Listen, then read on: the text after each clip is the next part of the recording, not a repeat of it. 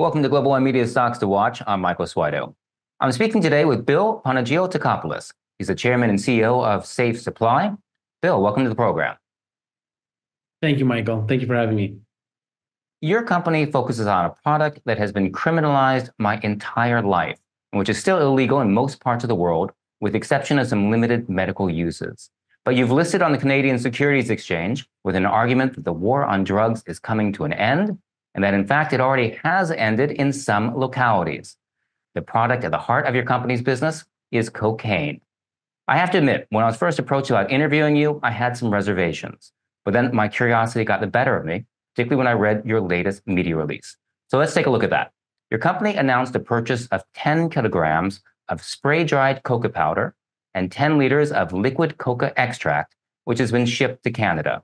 I have so many questions about this, but first off, let's be clear about what it is that you've imported. Your media release talks about coca and iced coca leaf, coca powder, and extract. Are these products cocaine? The first shipment coming in is not cocaine. The coca extract that we're bringing in has had the alkaloid taken out. And that's part of our track of bringing product into the country, getting it through the borders, and we work up to the ultimate goal, which is to bring in cocaine right now, because the medical market is just so big for it right now. So this first shipment is not actually the drug of cocaine, but you're planning to import cocaine in future. Let's clarify. Is it legal for you to receive a shipment of cocaine in Canada? Yes.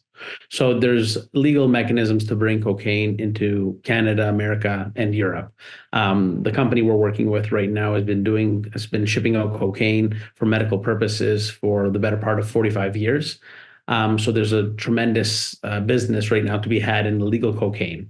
And of course, we're setting up waiting for the illegal side of the cocaine business to come into the regulated side, much like cannabis and psychedelics have. Part of your business model is based around the decriminalization of drugs. And you talked about a third wave, and I want to hear that. But first, I still just want to explore this media release. Once you get the cocaine into the country, what do you do with it?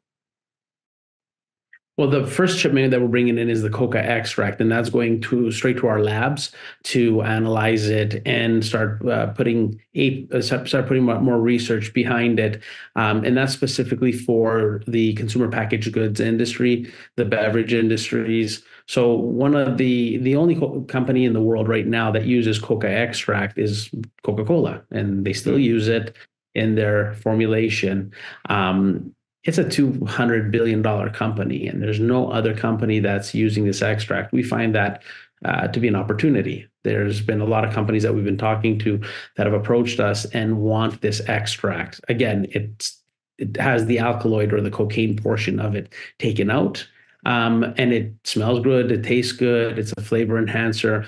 We're looking at putting it into teas, coffees, energy drinks, just different products that are out there in the marketplace that's looking for the new disruptive ingredient. And we believe that the coca plant is that new disruptive ingredient. All right, so you're looking at it both as a drug and a non-drug like Coca-Cola. I'm curious about the shipment. Where did you source it from and how did you get it? I mean, I don't imagine you can legally buy cocaine just anywhere.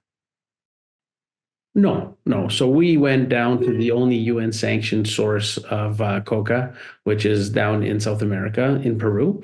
And we went down there. We're dealing with a partner of ours, Harbor, which Harbor has a master export license with them. And in collaboration with Harbor, we're bringing that product into Canada. So I imagine there must be a number of sourcing issues, not the least of which are drug lords who might be upset that you're encroaching on their territory. Is that a concern for you at all? Is that an issue?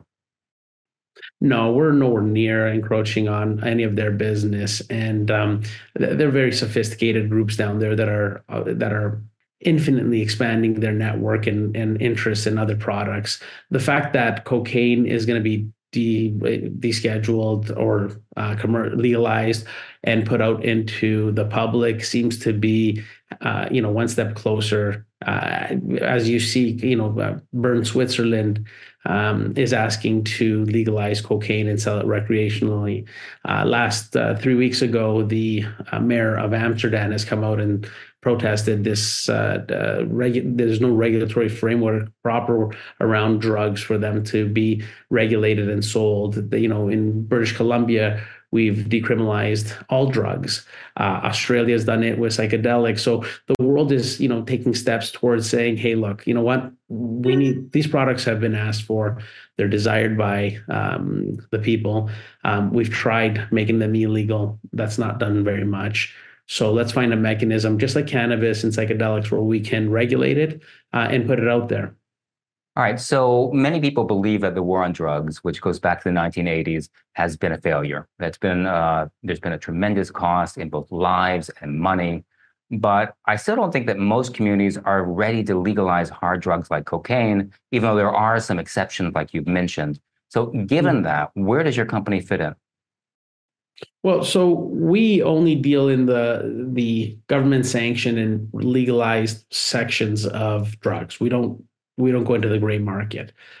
But when we talk about the war on drugs, governments are having a hard time right now. On one hand, they're spending billions of dollars trying to police and regulate something that it's just not working. And on the other side, they're spending billions of dollars on healthcare and trying to help the people that have been affected by these drugs and what's going on with them. And in the middle, they're just sitting there saying, okay, well, we're spending all this money. We're not really helping anybody. And I would argue that a teenager in any major city can get any drug that they want at any time. That's not a war on drugs. That's we're failing, society. Look, people by and large take drugs, whether it's coffee, whether it's alcohol, whether it's tobacco, whether it's cocaine, whether it's ecstasy, MDMA. People want to take these drugs to celebrate. They want to take these drugs to medicate. They take drugs. That's just the beginning and the end of it.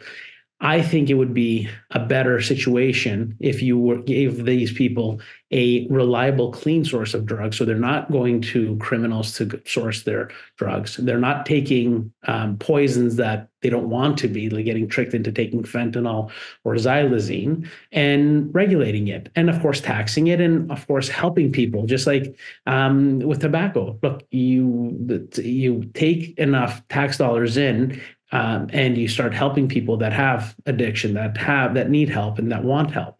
Right now, all the governments are doing is throwing money away on one side, trying to fight it. The fight's not working. They're investing a ton of money in people that have been hurt by these drugs because they've been tricked into taking something that they didn't want to take, and it doesn't work in that respect. So if we take a step back, your company makes an argument, you make an argument about this being a third wave of decriminalization. Quickly walk us through that. Well, I was in 2012, 2013. I was talking about how cannabis was going to be legalized because I had read, the court rulings here in Canada and what they were talking about. And, Canada being, the only the first G7 country in the world to really embrace cannabis and understand its potential and legalize it. I sat there with Health Canada at every roundtable, and we talked about the licensing regime and devising a strategy for it. And I'd go back to the street to talk to people about it, bankers, lawyers, investors, and they all thought I was crazy. They said cannabis will never be legalized. Obviously, that didn't hold true, and it did get legalized. And here we are today. It's in Canada, it's a almost $6 billion a year industry, the legal side of it. So I took that into the psychedelics market and saw that psychedelics were going to be coming because the drugs that they were using to treat mental health and all kinds of disorders was antiquated. They're using medication from the 50s with no real evolution to it, right? And you see now MAPS and Compass and some other amazing companies are coming out with FDA, backed proven evidence that in fact this medicine does help. So that was what I would call the second wave. And now the third wave, I think the governments are looking at the almost $1 trillion of money going down into the criminal segment. And there's got to be a better way. Right now, the war on drugs really affects and I think unfairly hurts the most vulnerable sector of our of society.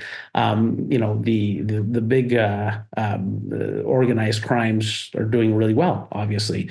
So I think as a society, I think governments are looking at this and they got to find a better way to deal with the drugs and this whole mechanism that's been created over the last 50, 60 years. So you put safety front and center right there in your company's name, Safe Supply.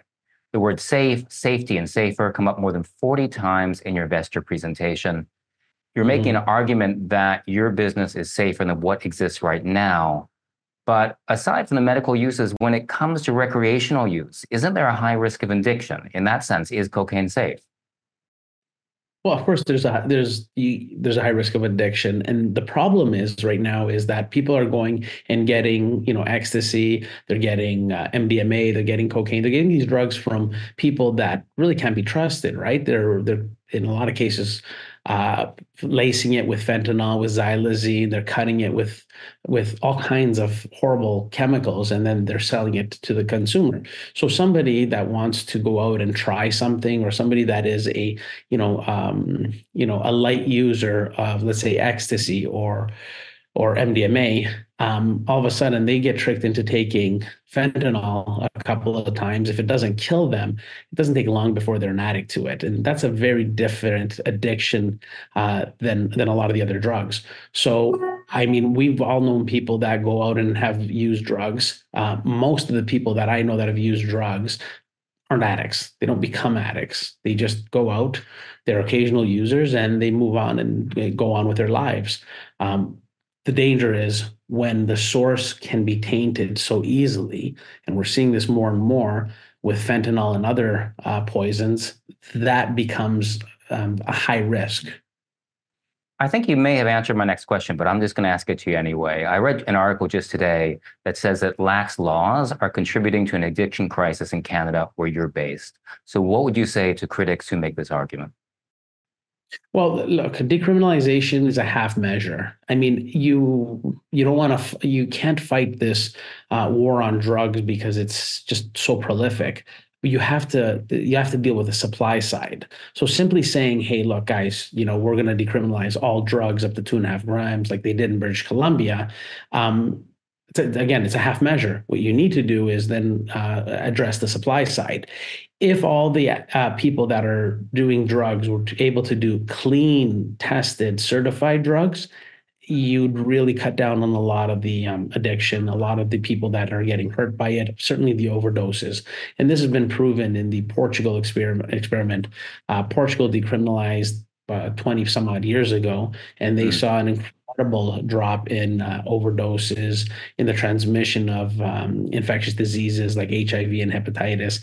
So there's a lot of good that can come of it. Again, you just have to address the supply side. So we've given up with the criminal side of it, charging these people. Now we got to just deal with the supply side, and that's where Safe Supply comes in to look at and help the governments bridge their forward thinking and how they're going to deal with this horrible situation that we're in.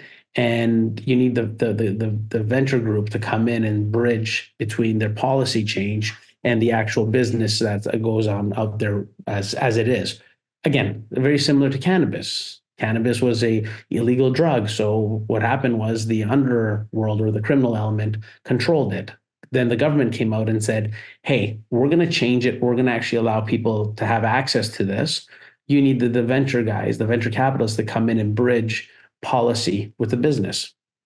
So I understand that your company, you want to be involved with all facets of the supply chain, from production through distribution. How many parts of the supply chain are you already actively involved or invested in? So, Michael, our first investment was in a fully licensed laboratory. The reason we went that way is we want to be licensed and abide by all the federal rules when dealing with any drug. So that was our first investment. We got our dealer's license in that investment, and we're getting all the exemptions for all other aspects of the drug use. So having the laboratory was very important. The second was getting a supply. we've gone down to Peru and we've sat down with our partners at Harbor and now have we have access to coca leaf and coca alkaloid and coca extracts, the cocaine and all of those APIs and everything that's available to us. Our third step now is to manage and expand our reach. So we have a laboratory in British Columbia that we're partnering up with, and one in Africa that we're dealing with. So, and that's going to give us that supply chain to go and start trading in the alkaloid, which is the cocaine portion of it. So we've established a federal license. We've established partnerships in 3 different countries now, and we're looking to start the transaction of trading in the legal cocaine side. Let's just clarify a couple things there real quick. When you mention API, what's that? That's cocaine. That's the actual drug. Yeah. That's the acronym. That's the actual drug. And you say you have partnerships in 3 countries. Where are they? They're in South Africa, Canada, and South America. Specifically in Peru. Yeah. Okay. And so you have Canada Labs, which focuses on research and testing, Safe Supply Licensing, which is the importation company. What's next? So we're looking at getting, like I said, we're looking at getting into the supply side of the legal cocaine business, which is happening and has been happening for many years in the medical side. And we're preparing the distribution network for when countries start to need the clean drug itself. Okay, so first you focus on the medical industry, and then after that, you're looking to move towards recreational use.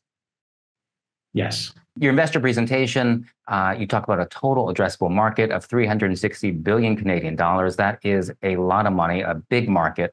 When you look at a figure of that size, where's the product being sold and how's it being used? Is that primarily for recreational drug use?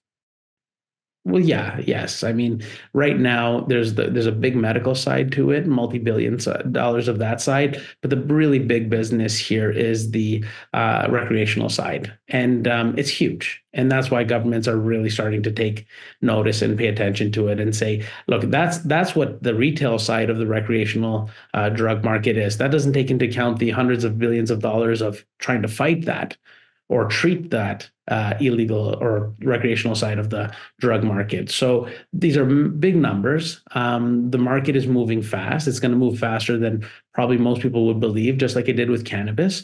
I mean, like I said, in 2013, I was telling people cannabis is going to be legalized, and everybody was fighting on me, fighting with me on it. And a couple of years later, we went public and saw the boom of cannabis. The recreational drug market is going to come to the legal market, and it's going to be I think it's going to go fast, and that's what we're setting up for. Personally, what made you want to get into this business? I had a pretty conservative upbringing, so I didn't look at drugs the same way like a lot of the, maybe the more habitual drug users look at it. Then I had an opportunity to see how cannabis can help people that are suffering from illness. And, that changed my mind pretty quick because you could see how much help it gives people. And I got into the business. And then, 3 kids later, I start to see just how many people are dying and being affected by actual drug use. It's over 600 people a day. That's like 2 Boeing 747s dropping out of the sky every single day in America. That's how many people die from being tricked into taking these fentanyl and xylazine and these horrible chemicals. That needs to get addressed. That needs to be fixed. There's just got to be a better system.